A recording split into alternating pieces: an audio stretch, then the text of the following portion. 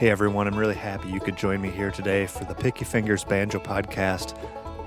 This is Keith Billick, and I gotta tell you, this was actually a pretty exciting week here at Picky Fingers HQ.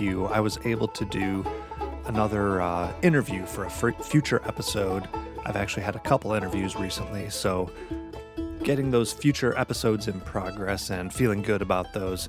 The other really cool thing that went on this week was the first monthly Picky Fingers VIP lounge for very important pickers. And that basically is a monthly hangout, meet and greet, support group, whatever you want to call it. Just a collection of a bunch of you listeners and me to discuss banjo, discuss the podcast, discuss whatever else we want. And it was really great. We had a good handful of listeners all the way from Australia, Argentina, all over the US, all over the place. And it was really great to see some of your faces, hear your voices. And I look forward to many more of those and hopefully even more people joining us for that. If you're wondering how you can be invited to the VIP lounge for next month and every month after that, you're going to want to go to patreon.com/banjopodcast. And the VIPs are supporters of the show who subscribe on Patreon, support the show through that site. So check that out, and hopefully I will see more and more faces every month. Another perk of being a supporter of the show on Patreon is you get your own personal shout out here. And today I have to thank Ron Landis for his support of the show. And yes, this is the same Ron Landis that you all heard from just a few episodes ago on episode number 61. Ron, of course, is someone who makes some of the coolest picks around. He makes them out of silver, and they are not only great picks, but they are works of art. So check out his work at landisstudios.net. He makes silver picks and other silver fine art and is just a really cool guy. So Ron, thank you so much for supporting the show. You've already done enough participating in the interview, but happy to have your Patreon support as well. So once again, that's patreon.com/banjopodcast to support the show. Other ways to support the show, head over to banjopodcast.com, and you can check out the merch there. I have music for sale. I have shirts for sale, stickers. Check all those out. They're very cool. Today's episode features the second half of my conversation with the great John McEuen, who is the banjoist, multi-instrumentalist, record producer, author extraordinaire, most known for his work with the Nitty Gritty Dirt Band, but he's done a ton of other stuff too, and we get into a bit of that here. So if you need to get caught up, go back 2 episodes to listen to the first half of the convo with John McEuen, and then you can come back here. Otherwise, just listen to this and enjoy.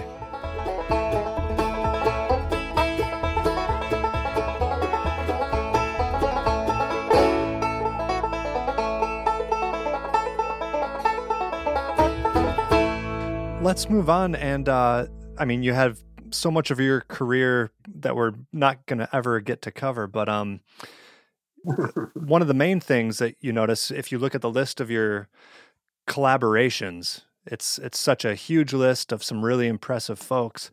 And rather than go through maybe each one to talk about, is there like a common trait that a lot of your collaborators have? Like, what do you look for in a musician that you want to work with? Somebody that feels the same way I do, that wants me to offer up some of my cheesy licks to him, or one of the instruments. What do I look for work? Mm-hmm. You know, I just, like Leon Russell was a good friend. I recorded with him a few times, and I didn't look for anything. We just found some things we could play together. He had me sit in with him, and that was fun. And then 2 different times, once in Nashville, once in Tulsa, I made recordings with him. Jose Feliciano. I met him when he first came to L.A. Nobody knew who he was. After a year, he said, "Hey, John, can you take me out to Irvine College? I got to go play out there." I thought he was playing a coffee house. The gymnasium was full. And he was the only one. And I went, Jose, do you want me to play tonight with you again? Yeah, well, come on out. I'll call you out. And that was Light My Fire. His version of Light My Fire had been tearing up the radio. I didn't know it. Well, you know that it would be untrue, and you know that I would be a liar if I was to go and tell you, Mama, we couldn't get much higher. Yeah, come on, baby, light my fire. Come on, baby, light my fire, yeah. Try to set the night on fire. Hey, hey. Come on, baby, light. And he packed the gymnasium with 4,000 people, and I'm kind of going, this is a pretty good business he's getting into. I'd like to get into. This is before the Dirt Band. Yeah, that's before the Dirt Band. A couple months later, I had him come to the college I was going to and do a concert with me for my music history class that I was failing because it was so boring. Anyway, and I ended up getting an A in the class. I knew how to perform, and I asked the teacher, instead of a term paper, could I put on a little concert in the theater there and bring a friend of mine? And you brought He Jose? came.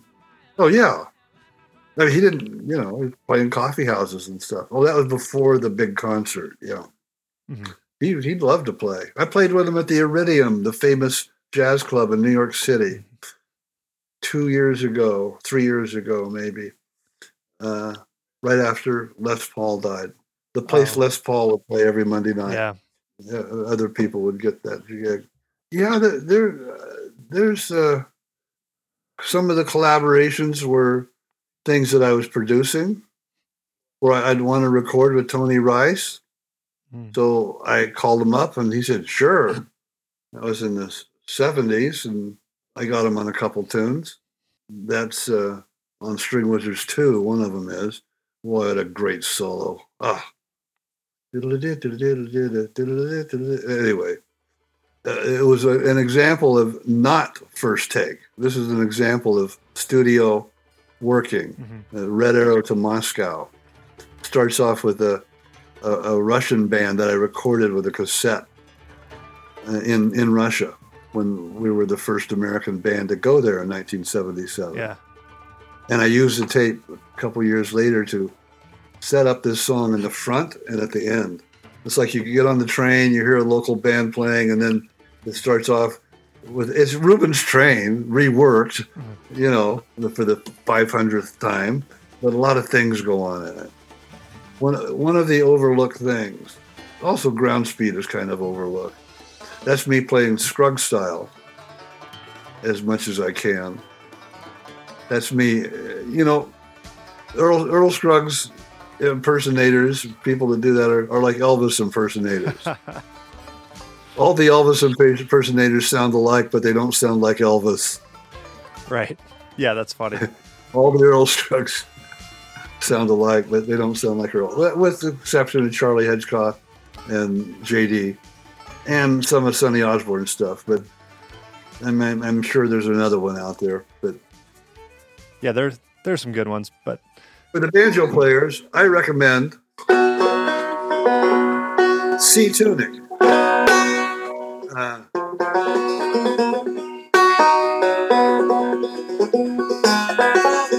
That's called Bear Tracks. Bear Tracks, right? And play with picks. J.D. Crowe cut that. He did it in C tuning. The only song I know of that he did in C tuning.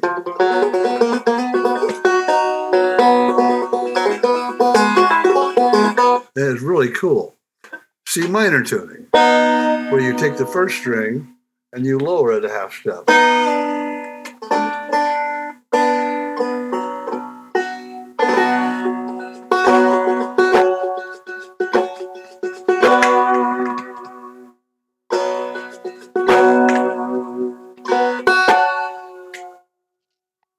Bending the neck, looking for sounds that are banjo without necessarily playing hot licks.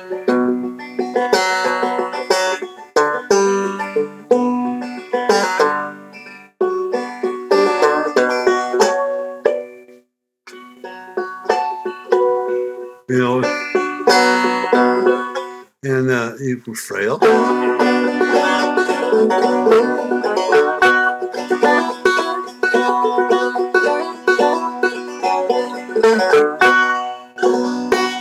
Yeah, it's great stuff. And C modal, go another half step down.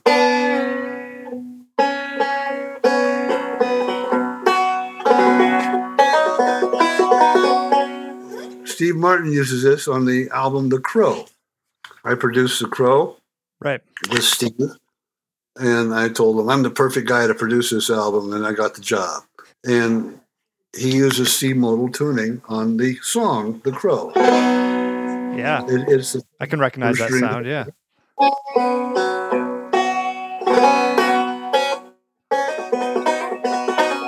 And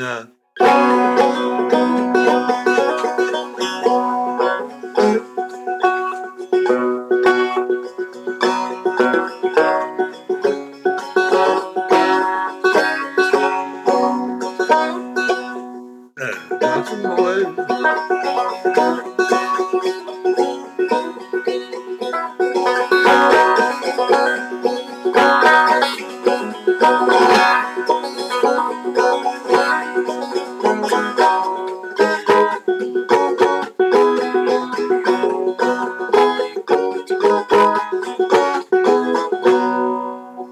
It's Johnson Boys. Yeah. With a little thing in the middle. Interesting. And of course, you know D tuning. But there's two D tunings. One, you tune the string, fifth string to the fourth fret, and one to the seventh fret. If you go up to the seventh fret,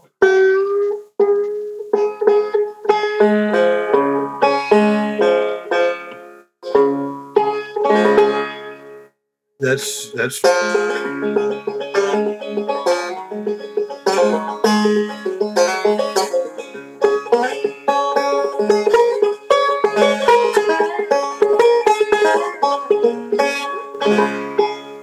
nice, and you can do a lot of Well, Rubin's Train is now with the fourth fret, though.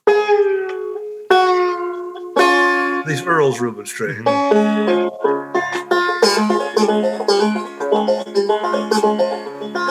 But there's also D minor tuning, which is the same as G minor, except it's D minor. So you go. Wow. That has to go up to the.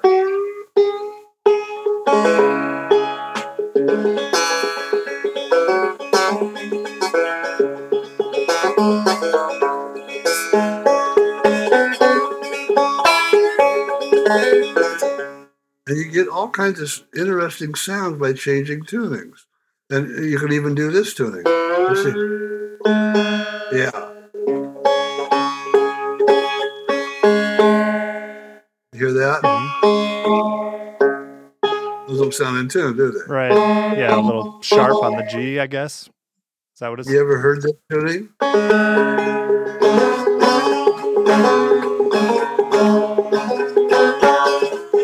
Let me make it flat.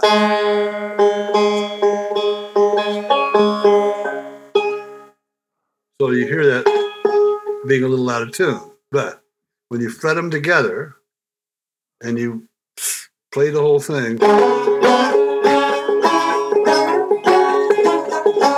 Oh, cool.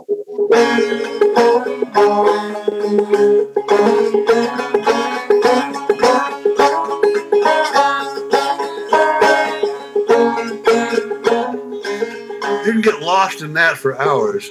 Oh, that's great. Like a. Yeah.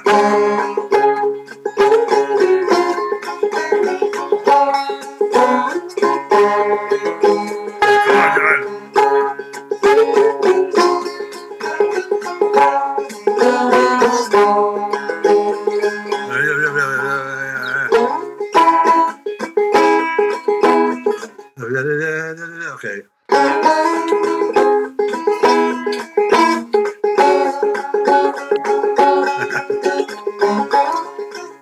Come on, John.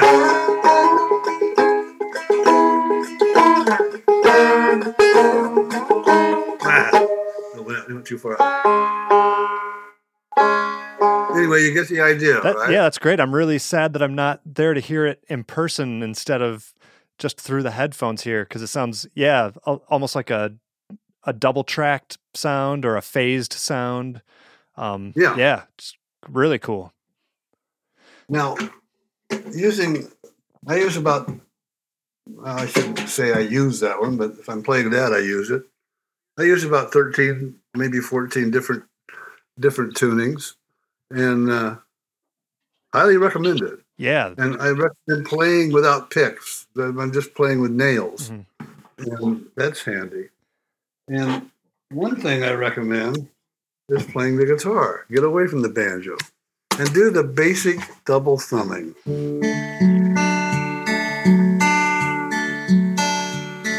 You know, thumb, index, thumb, middle, thumb, index, thumb, middle, index, thumb, middle. And you move your thumb around. I'm moving the thumb. I'm doing the basic thumb, index, thumb, middle the whole time. And D tuning on open D on the guitar. And that's what I've used. There's this Dirt Band single called Long Hard Road. If you fret the 7th fret on the first string and the 5th fret on the second, and do that.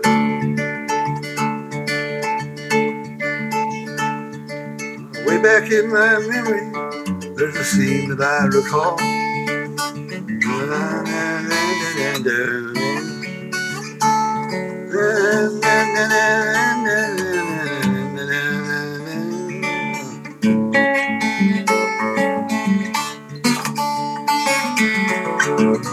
Thank you, Bill Keith. Right.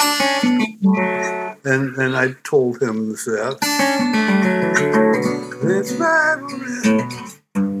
Anyway, so you get the idea that just doing the guitar in D tuning, you can get a lot out of it. Like if you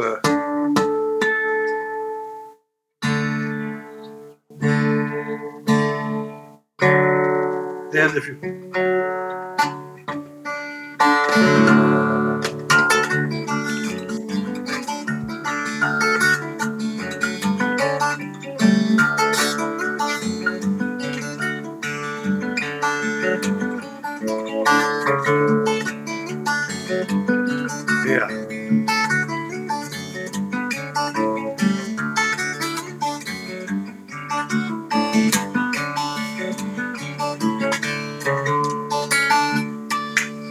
Now, I hope you could see all that. I could, yeah. But, okay, good.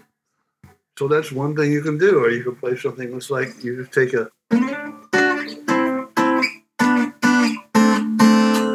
simple. This is like a D in G tuning on the banjo. Let's see, D tuning. You take away the first two strings, the first string and the sixth string. That's the same as G tuning on the banjo. You know, it's like, there you go.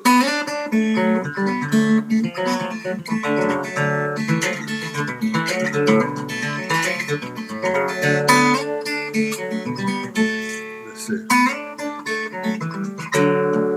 But if you want to play a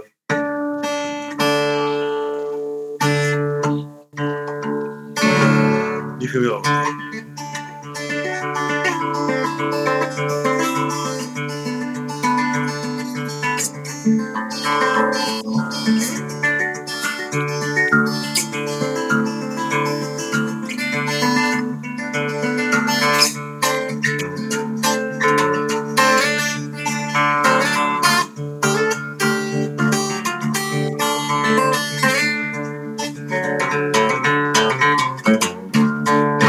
Anyway, this is all just horsing around, you know.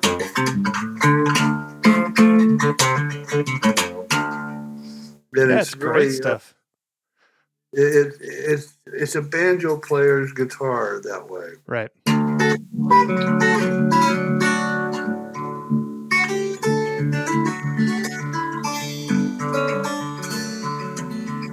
So,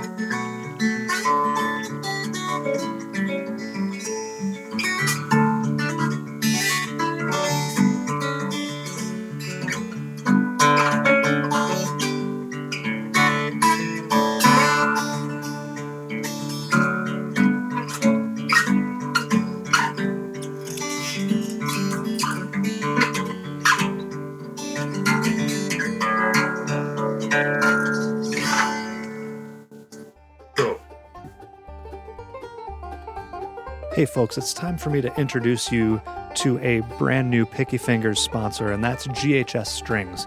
Now, GHS might be a new sponsor, but they're definitely not new to the string business. They've been making some of the best banjo strings on the market since 1964. They use their proprietary lock twist on the plain steel strings for incredible stability, extra large loops for easy installations on any tailpiece, and a wide range of gauged sets for every player. My personal favorite that I've been using for years is the PF 145s, but they do have a lot of options for whatever your preference is. And they're very durable, have a long lifespan, and probably my favorite part is that these things are made right down the street from me in Battle Creek, Michigan. So not only do I think they are the best strings out there, but I can feel good about supporting a local company. And I'm not the only one who thinks very highly of their strings. GHS strings are also used by J.D. Crowe, Sonny Osborne, Todd Taylor, Bela Fleck, and a lot more. So go check out what they have to offer at their website, ghsstrings.com. The Picky Fingers Banjo Podcast is proud to be sponsored by Peghead Nation, with Peghead Nation's streaming video courses in banjo, guitar, mandolin, fiddle, dobro, upright bass, and ukulele.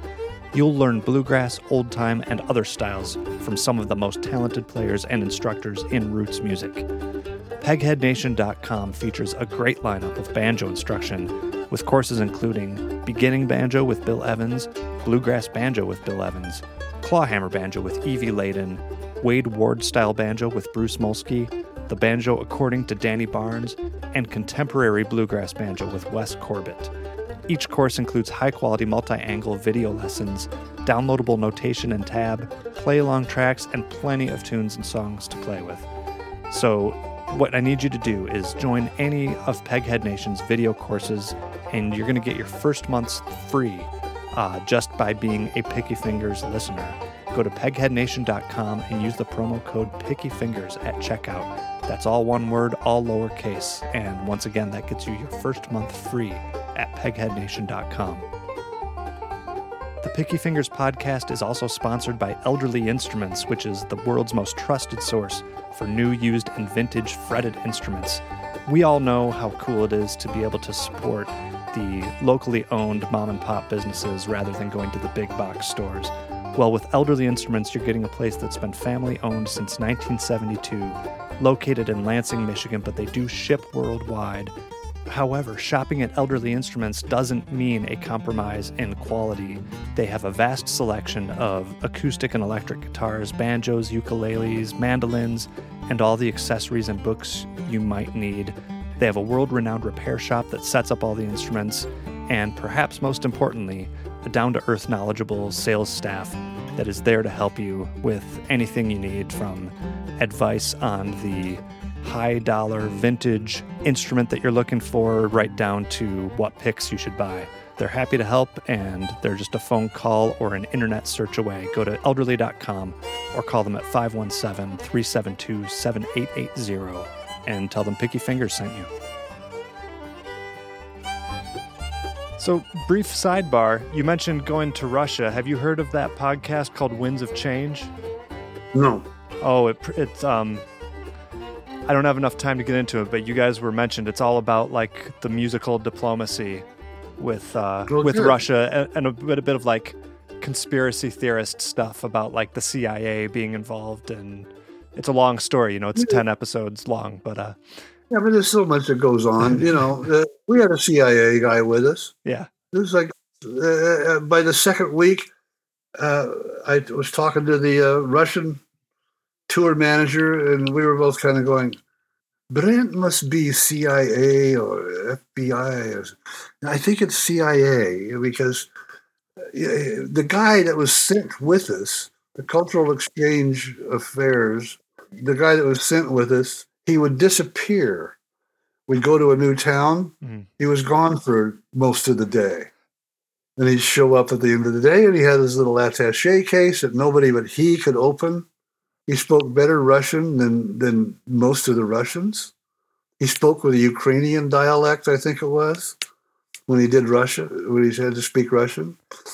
And Arena would say, his dialect is so good, I think he is Russian.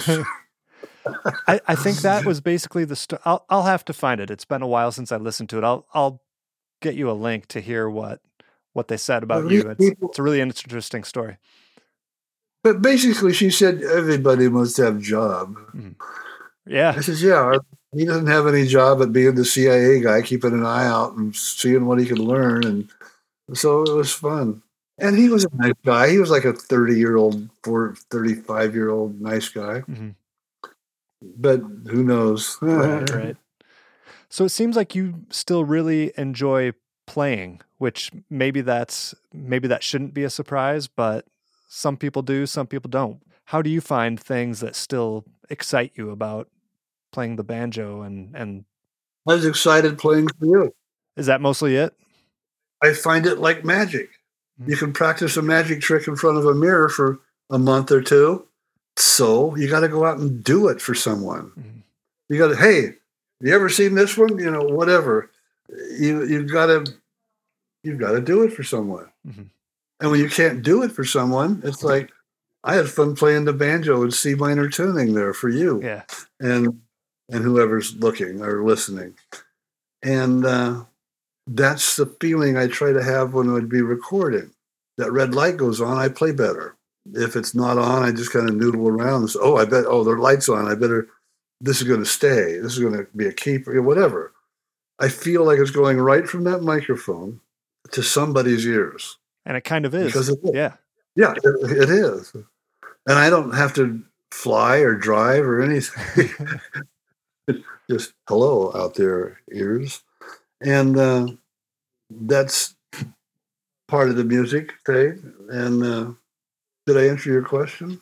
I think so. Yeah. You like having that extra incentive to rise to the occasion, it sounds like, and share what you have to share, which is still sounding great. It's amazing. Well, thank you. Let's talk about your instruments. I guess just mainly whatever banjo you're performing with these days. Tell us about the instrument itself. Instruments, I have a Deering banjo. Mm-hmm. I have a couple of Deering banjos, and they're very dear to me. I asked Janet Deering once, I said, do you have anything like this? I played a Florentine, 1928 Florentine for years and years and years, but it was coming apart on the road. Mm-hmm. A little piece of purfling had come off, or part of the resonator. I just got tired of, God, I'm going to watch this banjo is going to dissolve if I keep. But she made a banjo. She made a John McEuen model Deering banjo. Oh, I didn't even realize that. That's cool. Well, and they've sold a few of them. I hope they sell more. This is going to banjo players. And she did everything, like the hooks on the fifth fret, the HO railroad spike for the capo on the fifth string, not fifth fret, are turned the way I like them, so they don't come out if you hit it too hard. Oh, so they point upward toward you. Is that what you're saying? Yeah, they point away. It's got Scruggs tuners, which is very important to me because so you can do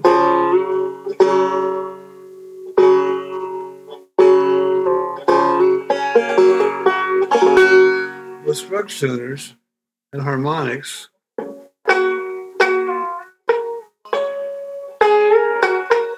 You can.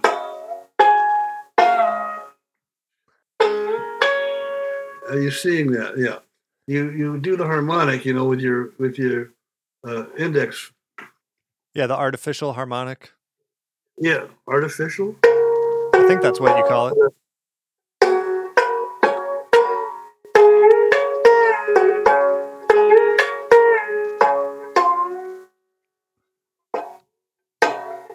that seventh fret. And you can get a lot of cool sounds with the Scruggs tuners. Yeah. Like I play like.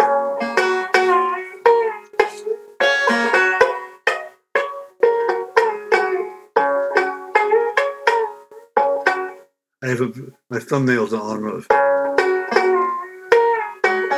He's doing Grandfather's Clock. Am I on the camera? Yeah.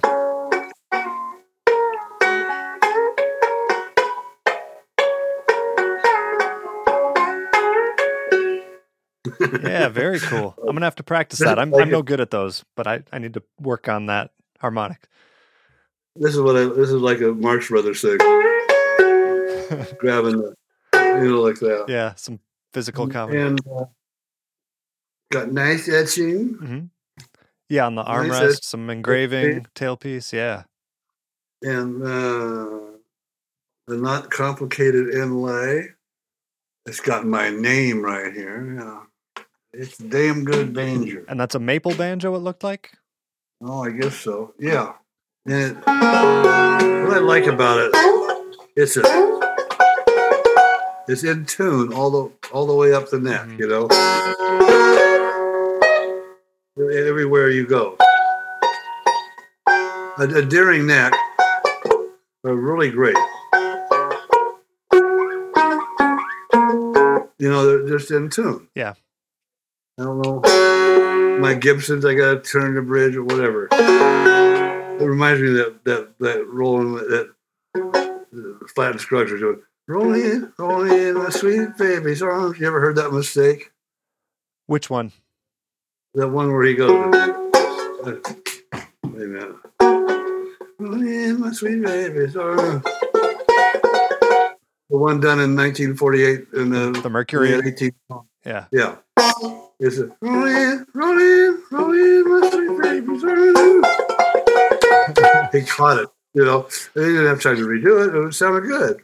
Like he did the, that lick. The one that goes, instead of a D. One time he goes up to, just it goes by so quick. Yeah. But that note is the same as, I think they hit it. Earl, why did you have to go away? I wanted to ask you. I was always embarrassed. Did you consider that a mistake? I didn't want to exactly say because he did it this way. Anyway, one time he goes,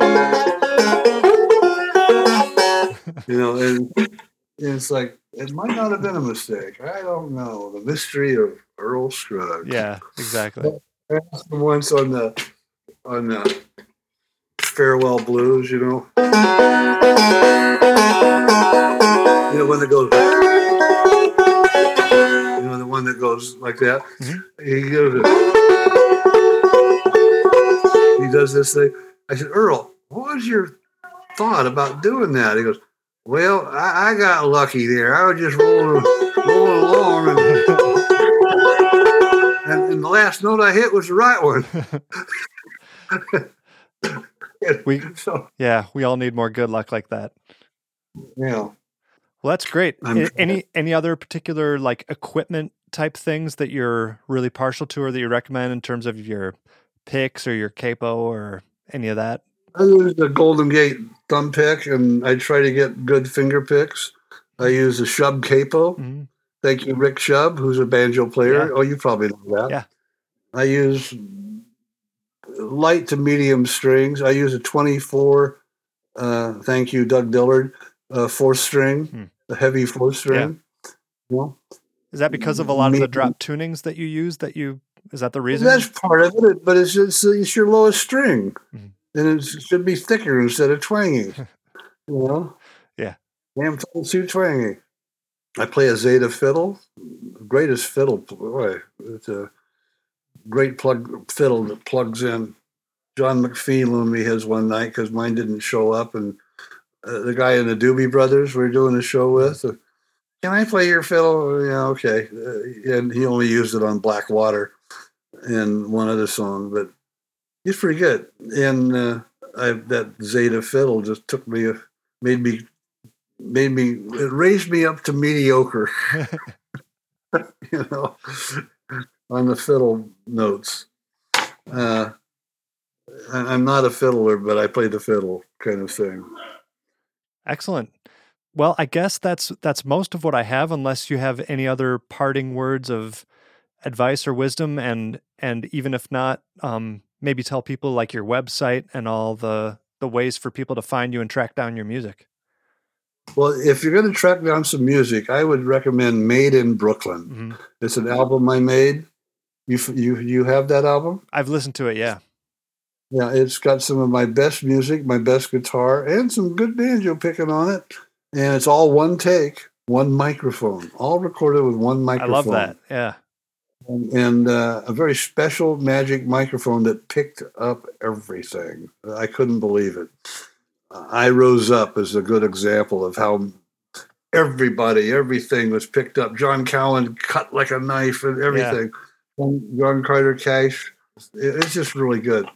And Get the Circle Be Unbroken album. Of course. You know, since the country music thing aired with Ken Burns last September 2019, the Circle album has been in the top 5 on on 3 different Amazon charts. Oh, that's wonderful. Since then, it's like, wait, everybody, this is a 50-year-old album. It's the dark side of the banjo. What are you watching? It's good analogy. That's good. It's the father of Oh Brother is what it is. Yeah. And I think it deserves to be out there as well as Oh Brother. And it's only, it's really a great classic record. I appreciate you talking about it. And I thank my brother for getting it together. I had an idea to record with Earl Scruggs and Doc Watson.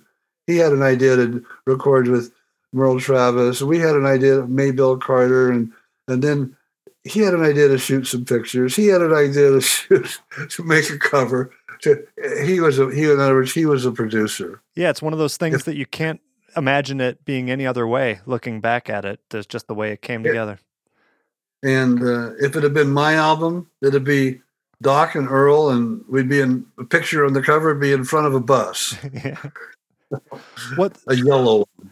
Speaking of Made in Brooklyn, that one song cracked me up. What's it called? He's just a precocious boy or something like that, and there's like a gospel choir in it. Excitable Boy. Excitable boy. Yeah, it's such a funny song. That's some of my... I don't like to say this because it sounds like enough talk about me. Let's talk about my record. But that's some of my most creative banjo playing. Okay.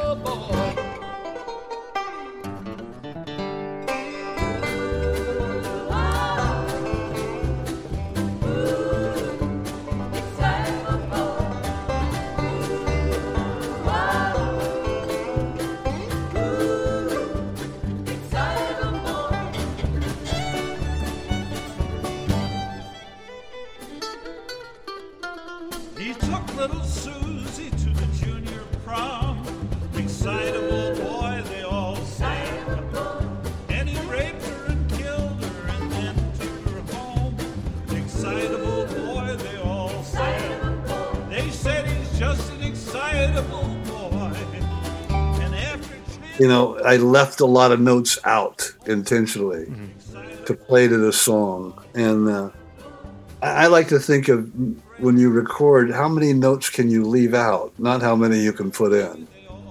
How many do you need to make the lyric last or to not detract from it? Or how do you support the lyric? Man, there's things like that. But Excitable Boy was definitely fun. Yeah. Yeah, that's a good one. Yeah, I think what you just said about leaving notes out is definitely something that, especially with banjos, it's easy to abuse. Tell me about not doing it. Already with the banjo. Yeah. Yeah. Did you already say your website? I think you told us the music, but my mother thought of my website name. It's John McEuen. Well, she was very. I added .com. Of course, she said, "Who's Dot?" MCEUEN, John JOHN. And Facebook is more active. I'm trying to build my Facebook followers too. So it's John McEuen Music is the fan page, and that's a fun thing. And since I just finished moving, I've got to look at that, get back into it. But I've been doing, you know what podcasts are? I've heard of them. Yeah. Enlighten me. Yeah. Been doing a lot of podcasts in the last few months. It's really fun. Oh, have you really? This is about my 27th one, I think. Oh, man. Well, that's why you're so good at it. I got you after you got in practice a bit. Oh, wait, no, but you're a one-take guy, so I'm actually way too late. I should have gotten you earlier. No, you're just in time. Okay. Yeah, we'll keep in touch. I really appreciate your time, John, and thanks for the years of great music. I'd like to mention, if you keep it, that there's a whole chapter on the Circle B Unbroken album in my book, The Life I've Picked. The Life I've Picked. I just thinking of the title. Yeah, it's like banjo players and our puns. I had 2 pages of titles. I mean, okay, maybe this, maybe that, over a couple months period. But the night before, I had to send the manuscript and the title to the publisher. Honey, I'm going downstairs. I'm not going to come up until I think of a title for this book, The Life I've Picked. And it was it. That was it. It just, the pressure made me come up with it. Yeah, never above a good pun when you get a chance to use it. Thank you. All right, man, go hang out with your family. I really appreciate it. And it was nice meeting you. Really wish I could have heard all that music in person. It loses a little bit coming through the computer, but it was still great to hear. And I appreciate you doing all that. I'll play it in person for you sometime. I would love that.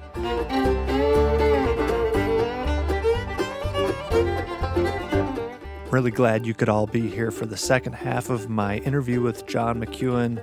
Huge thanks again to Ron Landis, the Patreon supporter of the show. Go to patreon.com/banjopodcast to support the show, get invited to those very important picker lounges every month, and a whole bunch of other rewards for doing that. Contact the show, pickyfingersbanjopodcast@gmail.com. Thank you so much, everyone, for listening, and I'll see you next time.